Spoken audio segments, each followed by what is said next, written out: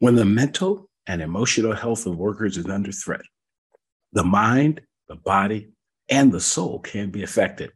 Stay tuned for our conversation with a community leader who's utilized faith-based approaches to help workers in need on this episode of the Psych, Health, and Safety USA podcast. From Flourish DX, this is the Psych, Health, and Safety USA podcast. Safety at work is more than freedom from physical injury. To be safe, you have to feel safe. Join us each week as we discuss psychologically healthy and safe work in the USA. Well, in this episode of the Psych, Health, and Safety USA podcast, I'm absolutely honored to have Pastor Warren L. Henry. So we are in the studios that Pastor Henry has envisioned and brought to pass. And we're going to be talking with him today. So a little bit about Pastor Henry. We actually met some years ago in my first fire chief opportunity. He served as a public safety chaplain for us. And he's got quite a story to tell. Well, he has 2 master's degrees and is certified as both a police officer and a firefighter. And that's not something that you often see for folks who come in to assist firefighters and police officers. They actually don't know the road that those firefighters and police officers have taken, and he actually does. So we're in for a rare and interesting conversation with Pastor Henry today, and I call him Pastor Henry. But before we, really start digging into some of the details, let's find out, who is Warren Henry? Hello there, Chief. How are you? How you doing? Good. You know, I like that. I have always called you Chief. Right. And I know this is not my show, this is yours, but I just recognize that you have excelled in your vision for you. And I want to congratulate you with your PhD. And I'm always honored and going to always call you my Chief. That's my pleasure. Yes, sir. Yeah. My pleasure. Yeah. So again, who is Warren Henry? That's a very good question. I was just recently talking with a counselor, and one thing I said to her is that I don't know who Warren Henry is anymore. Mm-hmm. I've always been this other guy. Mm-hmm. But who Warren Henry really is, I'm a son to Leroy and Dora Henry. Mm-hmm. I am a brother to 3 brothers and two sisters. I'm a husband to Sharon Henry. I'm a father to 2 wonderful daughters, Shanavia and Shanice, and 2 wonderful sons, and that is Warren Jr., the second, and also Wendell. I have 8 wonderful grandchildren. 6 girls and 2 boys. One of those boys is in the oven. Right. And I'm proud of that. I'm also a pastor. And I think for me, being the pastor is one of the greatest rewards that I could have. I started preaching at the age of 18. And at the age of 19, started pastoring. So I'm one person that is on the face of this earth that you can probably say for the most of his life been fulfilling his calling purpose here on this earth. As a pastor, I've learned to be a servant. And as a servant, I served Fulton County. And when a gentleman not by the name of Bill Edwards became a commissioner, he asked me to be the chaplain for the South Fulton. That role took me all over Fulton County and got me into some interesting situations, which led me to become a law enforcement chaplain here in the state of Georgia. I am a certified, post-certified chaplain in the state of Georgia. But then also I went in the post and became a post-certified police officer just so I could understand what it is that causes them to put that uniform on and go out there. While I was in that academy, the fire department saw me, and this is a wonderful thing about police and fire. They're all territorial, and they were like, "Hey, you are a chaplain too. You're gonna go through our academy." And I never forget, I got a call from one of the former chiefs, Chief Few, who said, they got you down on the list to go through the academy. You gonna do that? And I said, yeah. And so I wind up going through. As a matter of fact, I was the president of my class. I know that made you proud. I was the president of the class and became a level 2 certified, national certified firefighter.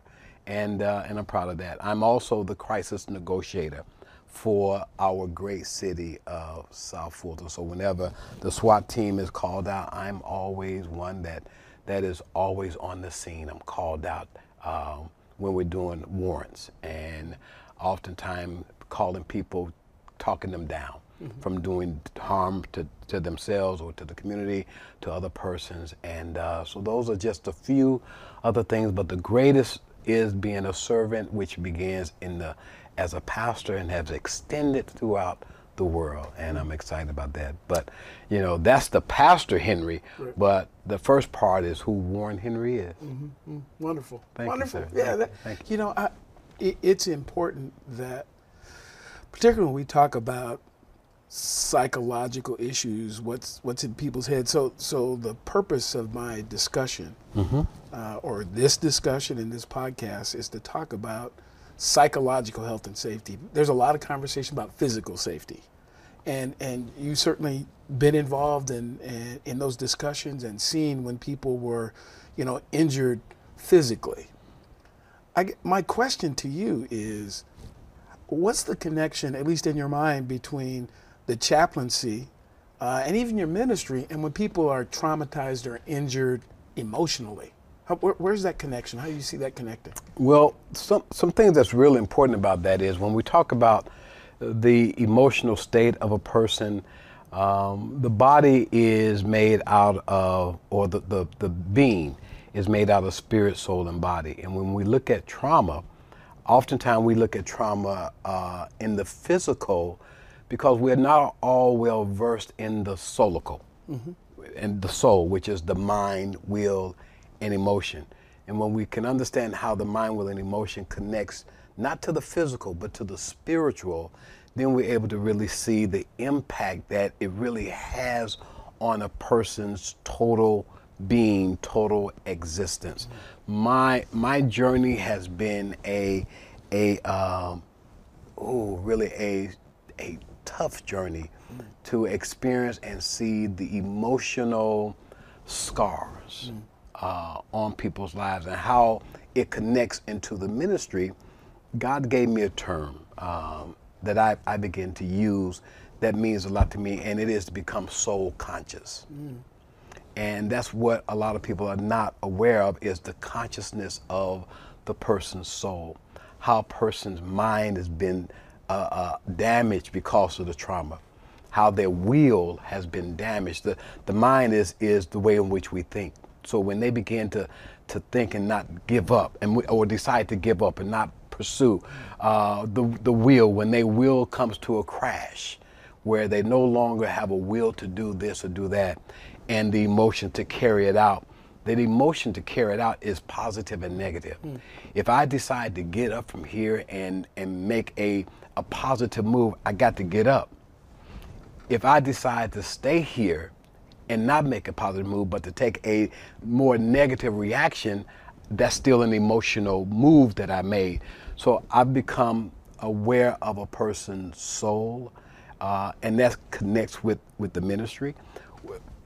Chief, when most people talk about spirits, people normally talk about God's spirit because they know very little about their own spirit. But when God said, let us make man, he was saying, let us make spirit, because God is a spirit. And then he took spirit, and as we know the story, he shaped this body out of the dirt. But what most folks don't understand is the moment that spirit touched that dirt, the soul produced, which is the mind, will, and emotion. That's why we became a human being. The being is that of the soul. The hue is that of the dirt. Humus is dirt. So you take the hue from humus and you take man, which is spirit, and put that together, you got a human. When you take the soul, which is the being of a person, which is their mind, will, and emotion, now you got a human being. And we oftentimes understand the humus, the dirt part of us, without really understanding the man and the soul, the being of the man. So when you really get to understand the being of the man, the role as a servant is an easy role in which we play and how we make that happen with each other. So, as I'm listening to your description, having been raised in church myself, it feels, it has the quality of a sermon to it, because that's a lot of who you are. However, there are those who are not into religion one way or the other. They not good or bad, but just don't. How do you get people who are not necessarily focused on, again, what people would describe as religion, how do you get them to understand and value the role of chaplaincy? Wow, that's a very good question. I have a few thoughts that I kind of wrote down, so I don't forget. Here would be one: that a chaplain is a friend that sticks closer than a brother. A chaplain is a friend that sticks closer than a brother. I remember in the life of the county that there were a woman, keeping names out of it, who children were killed in the back of a school, son and daughter. I didn't know them. When I was called on the scene and got there and they discovered the bodies, traumatized the whole community, because we discovered that the person who committed the crime was actually a neighbor that lived right up the street, and saw the victims walking through a park and killed them. That mother has accepted me as a friend to the family, and this has been many years ago. I still have her number in my phone. I can call her right now, and she will say, "Pastor Henry, thank you so much. I've been thinking about you." And so that connection that we have with each other, I think that's one thing that the chaplaincy does. It gives us that friendship that we have that no one really understands. Another one is, a chaplain is like an extension of every fiber of one's body. I mean, every fiber. You really don't know that you need it until you need it. You really never know how important the thumb is until you don't have it. Okay? You never know how important even the toe is until it's gone, and how you need all five of them to be able to stand right. So the chaplain is like that. You don't know the importance of that person until you actually need him. And when you need him, you discover that he's always right there. Case in point, there is a police chief that when mother died, called me in as their chaplain to serve them and to get them through. And from that moment on, son-in-law dies, called me in to get the family through, and no matter what happened, and I become a member of that body, as the Bible talks about that many members but yet one body. I become a part of that body. Another one is a chaplain is a greater part of you that you don't know until you need that part of you. And I kind of like that. That's my own quote. Right. Sure. It's a greater part of you that you don't know until you actually need it. Right. And because everybody needs somebody, Chief. Everybody goes through life, and I've learned this about life. God didn't intend on us to be here and think that we can make it by ourselves. We were not created to make it by ourselves. That's right. We were created to make it with each other. And with that, for that person who may not be religious, just know that those are some wonderful things to just think about, as who this person that they call a chaplain or a minister or a priest or a rabbi that comes into my life is a part of me when I didn't know it was a part of me. Yeah. One of the challenges that I believe we have here in the United States is the fact that while we have a very, very strong tradition of faith, people will often describe this as a quote-unquote Christian nation. which is interesting because we also talk about the importance of religious freedom and sometimes forget that there are other faiths as well. But this discussion about faith and about support doesn't all the time extend into the workplace. And a lot of what we talk about with my guests on this in this podcast, in this conversation, is about what goes on at work. So again, there are many people who don't have a chaplain at work, but they have people that they're able to share their concerns with and to share what's going on in their life with them. So I'm curious. We have a law in the United States, the Occupational Safety and Health Act, that says employers have to make sure that the workplace is safe physically for people. We have to make sure that if there is a recognizable hazard, that the employer is responsible to make sure that their employees are kept safe from that. We don't have a regulation in the United States. We don't have a law or anything that says that you have to tend to the emotions of people. What do you think about that?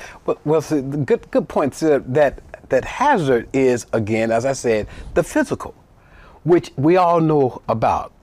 Let's make sure he don't trip and fall. Right. Let's make sure that the crack is fixed on the floor so her heel doesn't get caught in there and fall, and we get sued. Right. When we all just went through this pandemic, and we're still going through it, right. COVID-19. Right.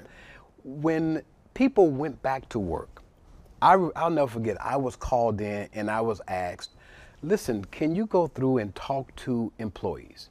Because it appears that the morale is down. Mm-hmm. There's a lot of change that has taken place. There are new leadership, and we feel that because of that, people may not be so excited about the change. So I did that. Mm-hmm. I went door to door, and every door that I knocked on, and the person said, come in, and they had on all the doors, have on a mask. So we had on a mask. The door opened, and I opened the door, and they said, hi, Chaplain. I said, hey. They said, come on in. Can we talk?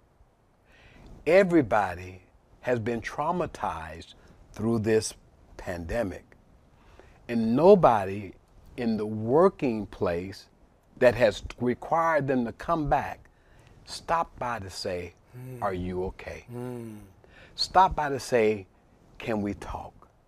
Stop by to say, just how did you survive these 2 years? Have you lost any loved ones? Did you lose any neighbors? We all have been impacted, and as a nation, we all are mourning. And there has been no healing for our nation, because as a nation, it's like we just move right along, like everything's okay. And that's what we've done in the workplace, therefore causing a very bad posture in all of our workplaces, because people are traumatized mentally. That's the soul. The mind is the trichotomy, one of the trichotomy points of the soul. The soul is mind, will, and emotion. So when that affects me, I don't want to be here. I don't want to be in this workplace. You know, I love what I'm doing, but you haven't even asked me how I'm doing and how I'm hurting. Everybody lost somebody. Everybody had something to say, and upon leaving, there was prayer offered. Then there was the laughter. And then the final great phrase is, thank you for stopping by. I needed that. And that's all people needed. So when we talk about that safety hazard, the mind is a terrible thing to waste, as we know. Right. So if the mind isn't healthy, there's nothing else healthy about that life. And then from the mind, it filters over to the physical and to the spiritual. So that means that our people in our workforces are really unhealthy people. I'm reminded of a particular city that funding was given through the government so that the first responders could get this nice bonus, because in the midst of COVID, they never stopped. a lot of folks don't understand that, and this is where you got to appreciate them because it never ever stopped. They continue to roll, crime after crime, fire after fire, fire rescue continued to roll, and they made this money available. And I remember hearing of one of the elected officials more or less saying, let's put conditions upon receiving that. And it hurt the first responders, so much because they don't put their life on the line. Mm-hmm. And this is just the reward to say, thank you for being there. This is the government saying to your first responders, thank you for being there, but then you want to place a restriction upon them receiving what they've already put their life on the line for. See, those are the things that continue to attack the mental capacity. Right. And you want to know why here in the state of Georgia, it's hard to find police and firefighters, because they want to be appreciated. Sure. They want to be appreciated. And no matter who it is, that's why it's hard to find workers now, because you don't appreciate what I have. And appreciation star, we're recognizing the fact that I may have some damage. That doesn't make me unqualified.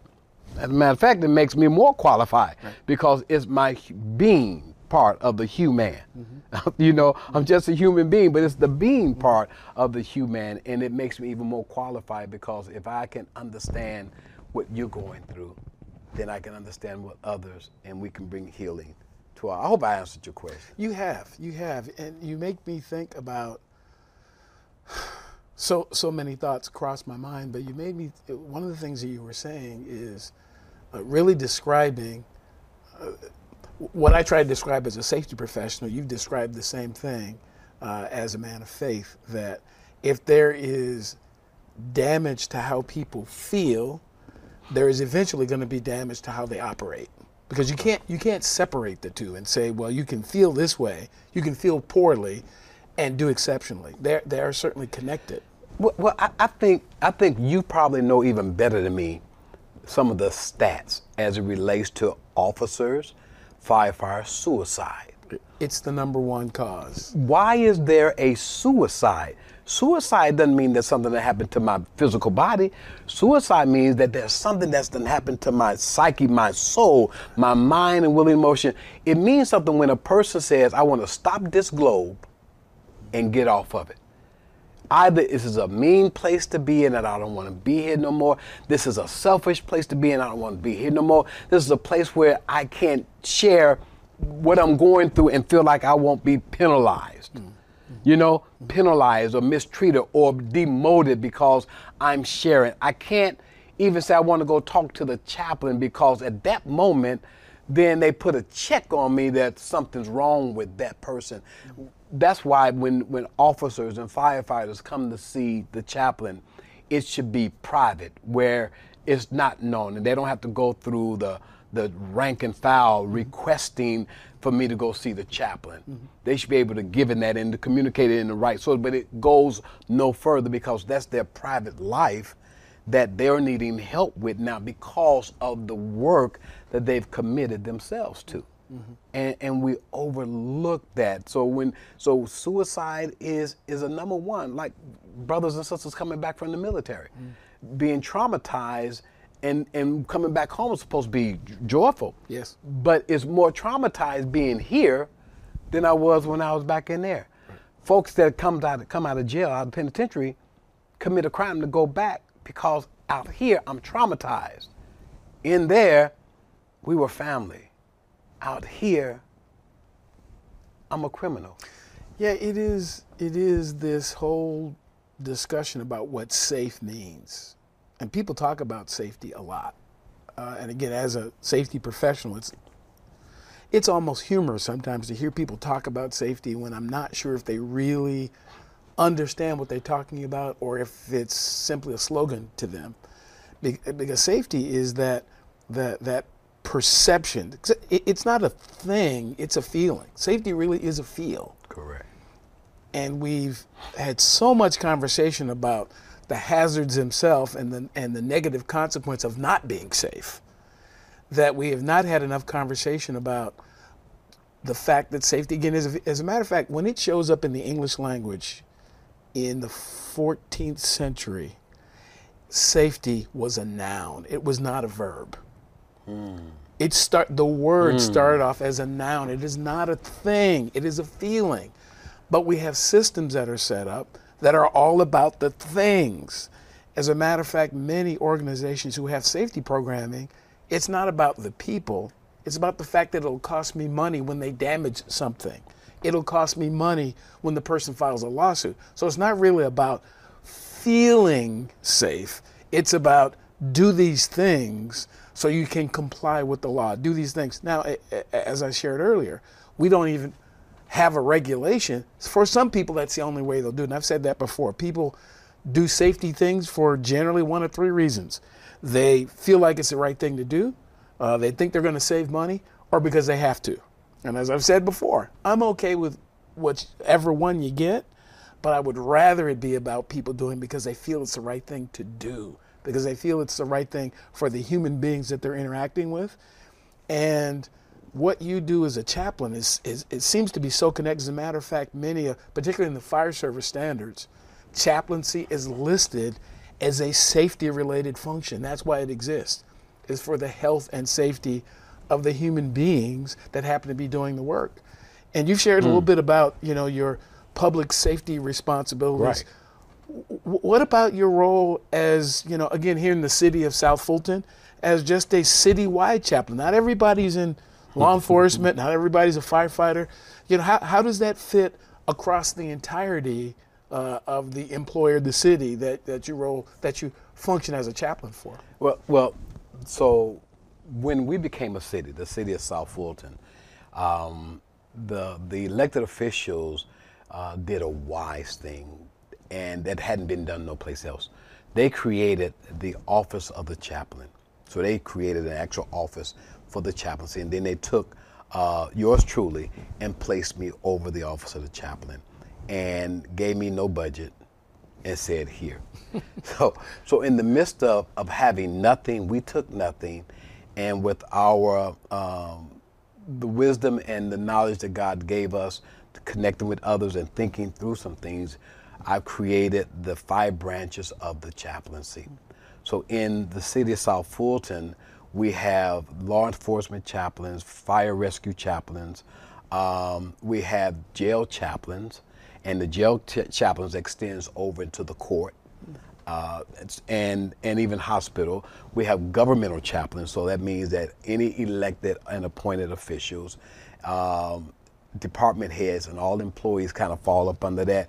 And then we have citizenship chaplains, and we have 7 districts. So the goal is to have chaplains in each district, recruiting the entire faith community to become part of the chaplaincy program. Going through training that's necessary. We have, I've created a CTAP program, Chaplains Training Education Program, which is 3 days of intense studying about the office of the chaplain. And then once those who pass through that becomes chaplain cadets and have to do about 40 hours of field training, where they have to spend time with the police, fire, and jail, in the court, in the government, just doing something, and then out in the environment, in the community. So we created that entire office of the chaplain, and what's so powerful about it, it brings service. It brings, as a matter of fact, I have it here. The classification provides spiritual and pastoral support to employees, family members, and services to the community. So everybody through the office of the chaplain get help, aid, and assistance, even if you're traveling through. There have been so many people, Chief, that I've been called out on the scene because of various accidents or various fatalities that did not live in the city of South Fulton but were passing through. The beauty is that if you are passing through the city and something happens, this city has thought enough by creating the office of the chaplain to provide loving care and support to aid your loved ones, to reach out to you wherever you are, minister to your loved ones, and make sure that whatever we can do, you will know that at the end, that this is a city that you would tell people to go through there, because if something happened, they have something in place to actually take care of you. That's what the role is, and the responsibilities are many things, because as you look at the totality of people. This whole city, the blessing is that I am like the pastor of the city, over 110,000 citizens. I'm the senior pastor of the city.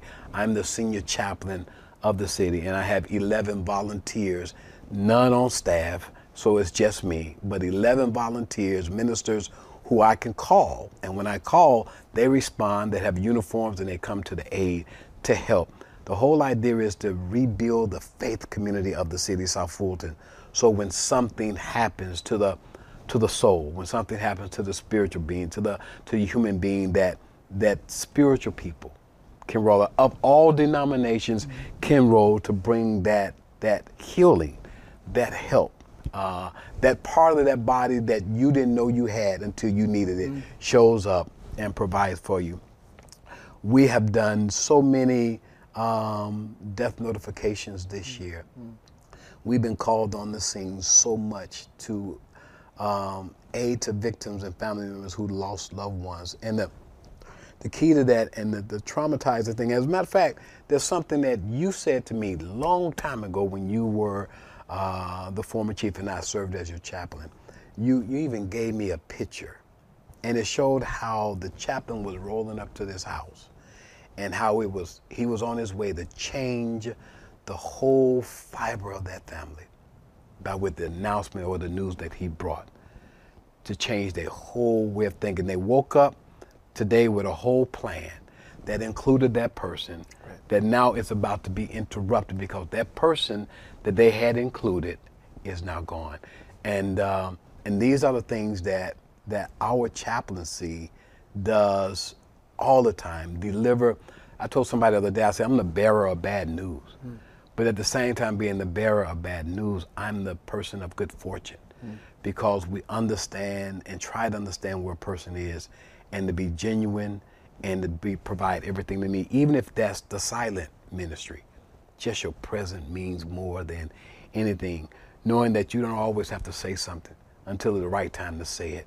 And you got to have a spiritual capacity to know when to do that. I tell our clergy who comes part of our chaplaincy program, I tell them, you cannot bring your church in here, or you cannot bring your ministry into the office of the chaplains, but you can do ministry in the office of the chaplain. You see, there's a way in which we do it, because we have other folks that's watching over us, that we got to make sure that we're providing the kind of love and the kind of care that they actually need. But as the senior chaplain to the 5 branches of the chaplaincy, is all my intellectual property, and the whole structure and everything. It's a beautiful, it fits with any government in the world, and nowhere in the world is it being done. The training is laid out, the structure and the proper procedure of it is laid out, and the best place where it's served is in the city manager's department, or the chief administrator department that oversees the entire city, or the mayor that oversees the entire city, because you want the same eyes as the person who sees it all, so that you bring that care to everybody on their behalf. Recently, our office has been placed over into the police department, which becomes a struggle and a conflict without people really knowing that. When the decision was made, nobody asked me anything. And I think that for having done this practically all my life, I should know a little bit about providing care, and having created the office of the chaplain and its foundation and structure, which was not created in the police department, that I should know how it serves. So what happens is you take an office that covers the entire city, and you place it inside one little department that's in the midst of that whole thing to watch it function. And it cripples the purpose. And if you don't understand the purpose of a thing, then you ask the creator of the thing. And if you don't ask the creator, then you'll never understand the purpose, no matter what your concept is. Right. It ain't the purpose of a thing. And then when you remove a thing from its purpose, then you actually destroy the thing, unless the thing has the capacity to live on its own. Right. And that's where we are. So there actually is an international standard that identifies how you should institute psychological health and safety in your organization. Again, it's not a regulation in the U.S. As a matter of fact, many in the U.S. don't even know it exists. But in my research, it was one of the documents that I used in my research, and one of the psychosocial hazards, again, the psychosocial hazard is something that is perceived or experienced by the person as a hazard. One of those hazards is the duty to care for others. That's a hazard in and of itself. The responsibility to take care of other people is a psychosocial hazard for the person who's doing it. Doctors, lawyers, police officers, firefighters, EMTs, people who are in the service business. It is a hazard in and of itself. Chaplains. Correct. So share a little bit, if you will, about what this has been for you. So this is back to, so Warren Henry became a pastor very early, have been in ministry for years, have been in chaplaincy, but what is that like for you, the person, this duty to care for people all the time? What's that like? That is a excellent question, and even great for where I am right now in my life. So if I bag up just a little bit, it was year 2000 when I started serving as a chaplain, an extension of my pastoring here in Fulton County. The extension of that was real easy. People would ask me, how is it that you can do all these things? And I would tell them that it's just serving. And serving is easy if you are a servant. And I love serving. I put all I had into trying to help people where they are, being the empathy of feeling what people are, learning how to do that, understanding the solical life, the soul of a person, knowing that if you really understand the soul, you can hear what a person isn't saying, because it don't come off their lips, it comes from their heart. And when you connect to their soul, their mind, will, and emotion, your soul and their soul can begin to dialogue with each other without them knowing it, but you're knowing it. So being in that role where I would be called out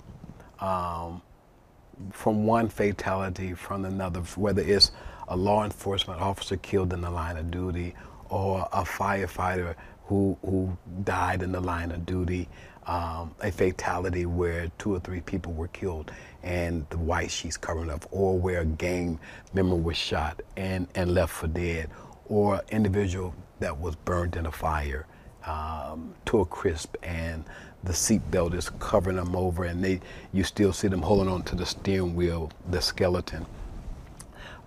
From seeing people that were serving as law enforcement that were shot because somebody recognized them, but they didn't recognize who they were, or they were actually trying to get away and they were shot.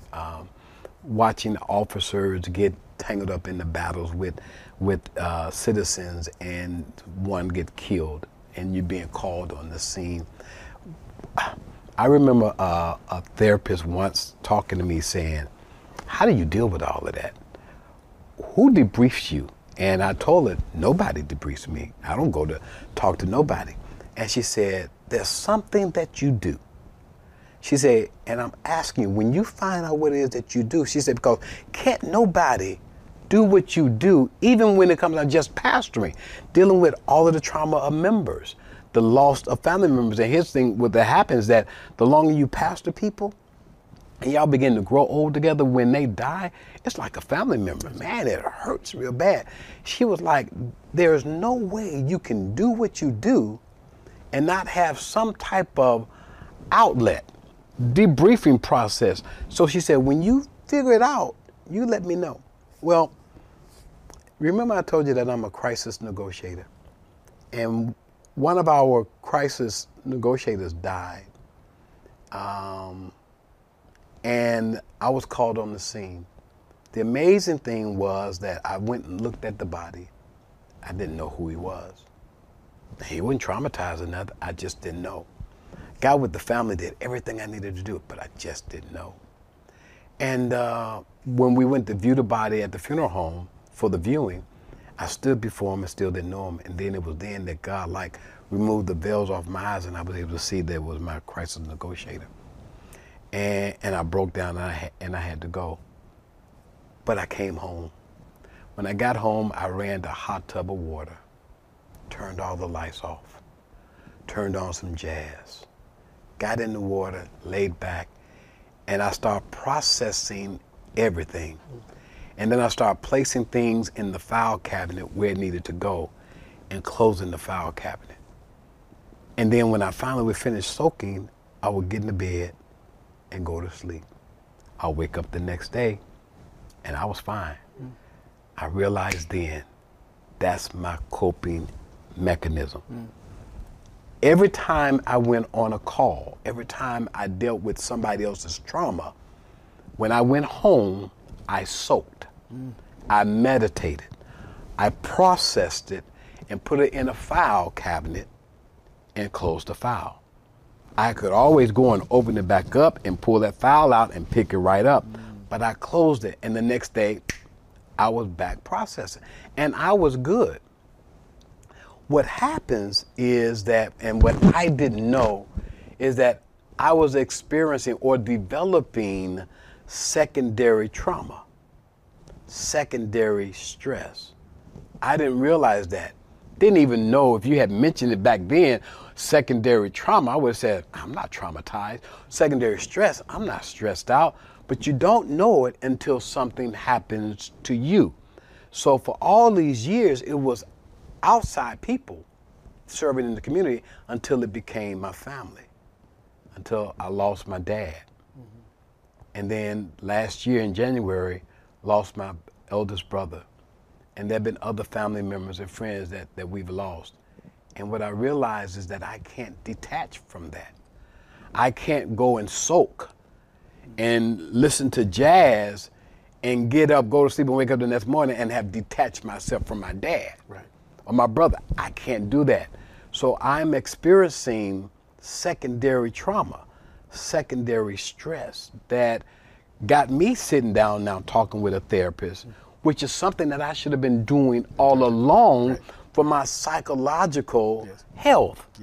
So right now, I can almost kind of say I'm damaged, because today, as we prepared for this show, I got a call this morning from our fire chief that something happened, fatality, and I had to go on scene. So when you saw me leaving today, I was going to minister, and then I came back in order so that we can do this. So there's always something that if I tried to go through the grieving process, and here's what I learned, I want you all to really understand, there is a grieving process, and do not deny yourself from the grieving process. My therapist asked me yesterday, she said, no, she more or less told me, or she did ask, she said, where are you in the grieving process?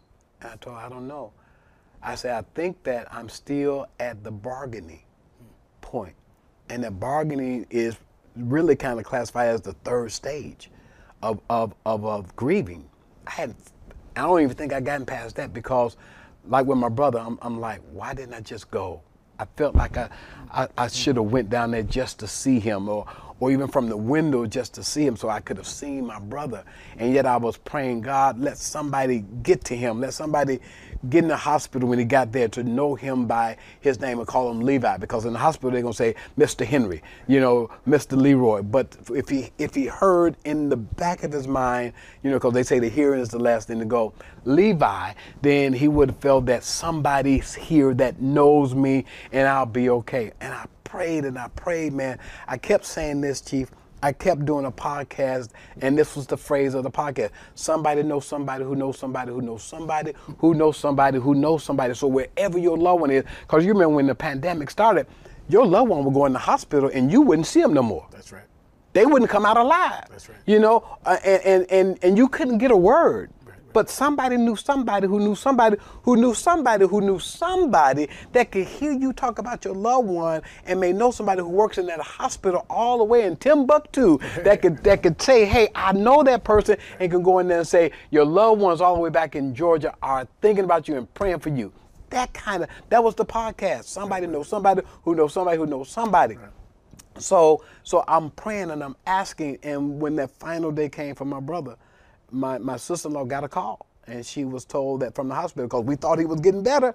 You know, we just thought it would be better, and because it started out that morning, but then they got the call that, come on in, we're going to suit you up so you can come in and see him, because we don't know how much longer he has. And what she did was so beautiful, because the prayer was, God, just get somebody in there. Let us get in there. And she called me. She said, Warren, if when I get there, if you get mama and your brothers and sisters on the phone and do a FaceTime, I'll let y'all see Levi and talk to Levi. And she said, Lee, you know, and she did. And that was so wonderful. I'll always love her for that, because it helped us to bring some closure to that portion. Because if we had not seen him, we would have wondered, well, what did he look like? You know, and he looked good, but we would have wondered. So she gave us some closure to that. But still, at that bargaining point, if I had gotten there to see him, would he been better? Would he might have made it if he heard my voice? And that whole bargaining is part of the process. So it's that secondary stuff that you are placing upon you, that if all workplaces don't realize that when you got a person who deals with customer service and irate customers coming in, they're dealing with this abuse, you got to provide for them the healthy part of their work, which we don't have. Right. They work and you tell them, deal with it. And then they go home. And they wake up the next day and hear some more stuff. And then they get stuff from their supervisors, their management, their co-workers. Who needs it? And what COVID has taught people to do is, I don't need this. Right. I'll go home and figure out, start a business on Facebook, YouTube, and make more money than what you're paying me. And I'm at home and I ain't got to deal with the stress. Right. What people are simply saying is that I've decided to care more about my psychological place, without knowing that's what they're saying, because I'd rather not come back into their working environment, because it's not a healthy environment for me. So people are more concerned about their health than the workplace. Yes. You've actually just done a commercial for exactly what I do. It is helping organizations understand the responsibility that they have to care for the people that they have hired. These organizations, whether they be public or private, you decided to get into the business.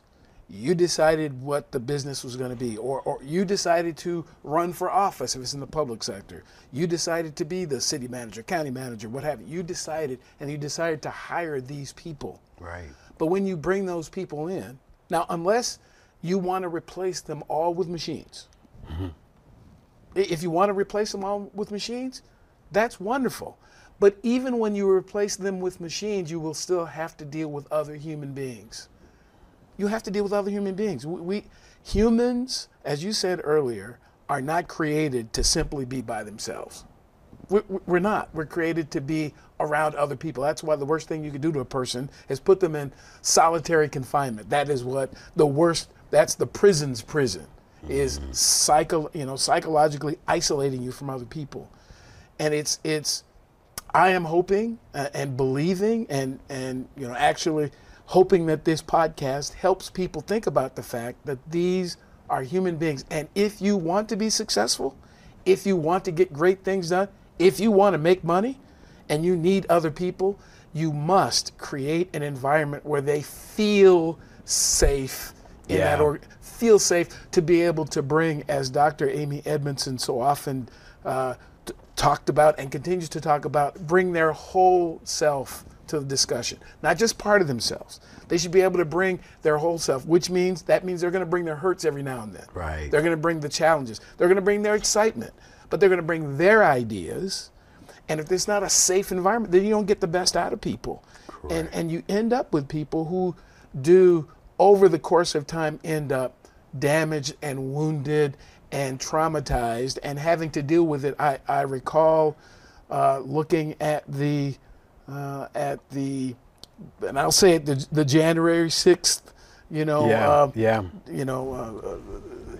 enterprise going on television, and I watch those workers that are here in the state of Georgia, here in Fulton County, that have had to deal with how they were treated because of their job. And my question is, does anyone care in terms of the folks who employed them? What have you done to reach out to those people? That's why they were exposed. It's because of their work. They didn't just walk out on the street. Their work caused them to be exposed that way. And I think employers need to just think more about that, because otherwise you're going to lose good people. You know, there's a couple of great things that come to mind with that. Number one, if they replace everybody with computers, they still got to man those. That's right. You got to oil them, you got to tend to them. Right. So you still got, so you still got to give care. That's right. It's better to give care to beings. Right. The other thing is that people have to really care. I've had officers to call me who's been shot at, and their pain is that, the chief didn't even call me. The deputy chief didn't even call me. Mm-hmm. They got no communication, which really simply says, I care about you. I love you enough. So in order for this whole thing to change, our way of thinking have to change. Repent means change your way of thinking. It doesn't mean, oh, Father, forgive me, all that. No, that ain't. Repent is read. Come back to your original position. Pent, the highest pinnacle. So when you repent, you come back to your original creation that God created you to be, and God is a loving God. Loving means caring. If we can become the way God created us, it means that I'll care for you. That's why I ain't gotta like you, but I gotta love you, right? And if I love you, I got to care about you. And that's something that we're lacking. A lot of companies will say that we made more money during the pandemic than we did when we were in operation, when everybody was here, because people were safer at home doing the work. And people are still safer at home doing work. I think some places like Atlanta allow you to come in 5 days off 5 days and have a way you work that. And people can work more at home because that's their safe place. Kind of like me, and is that when it comes down to me, funerals, for example, I don't want to go out to no funeral home because here is safer for me. So yeah, I hear you, Chief. This, and we're coming to a close here fairly soon, but I before we go, I want to make sure that I emphasize, both for the people who are listening, for the most part for them, but even for you, is that the primary responsibility for this primarily lies with the employer, the person who brings the person in. But there is also a responsibility on the person to care for themselves. It is not an either or. Again, primarily it's the business, but it is also on the person to care for themselves enough not to be repeatedly traumatized, not to be repeatedly mistreated and disregarded and disrespected. We evaluate ourselves based on our intent. We evaluate other people based on what they do. So you can say that we have a culture of caring, that we're concerned about people, that we love. You can say that all you want. What people evaluate is how you caused them to feel based on the actions that you took. So it is about, and it was just so wonderful to hear you talk about the visits that you have made to people. Simply your presence, that's an action. It's not just, I'm feeling but people don't know how you feel. They know how they feel. Correct. And they're going to respond based on what you do. We have to do things. So it's not just the talking about caring about other people. It is about the doing. It is about being present for people. It is about taking time out of our busy schedules just to have conversation with each other. Correct. Just to set the business aside every now and then. And how are you doing? And that's why, again, I start out this conversation with, who are you? And I want to close the conversation with, what's next? What's next for Pastor Warren Henry? What's next for the chaplaincy? What's next for you? I don't really know what's next for the chaplaincy. Where we are in the midst of that is not a healthy place for me. The changing of it has caused it to be unhealthy. And because of that, and what God created through the pandemic is a beautiful television production studio, WLH Live Production. And I am looking forward to becoming full-time in television production, producing some wonderful creation that's in the heart. I tell people, if you can think it, we can create it. And then who knows, I may put my head out there and run for an elected position. And if that happens, I'll find myself even in a better posture to try to help bring some of this awareness into a city. Wonderful. Well, that brings this conversation virtually to a close, but one last thing I want to say before you tune off is that psychological safety sounds like science. It's a lot of long words, but it is actually a lot of things. And what the conversation that Pastor Henry and I have had today should exemplify for some that there is psychological safety in lots of places. It is not just about the wellness program. It is not just about the physical workouts. It is also intending to the mind, the will, the spirit of people. And so I would encourage, those of you who have not considered including chaplaincy in your workspace or in your organization, it's something to consider. Again, it is not the option for everyone, but it can be an option. Mm-hmm. And it is something certainly to consider. And I certainly have enjoyed having this conversation with you. I believe that we're going to be having others in the very near future. So again, just before we close, last words to the folks who are listening to this. Folks will be listening all over the world. So what message would you have for them?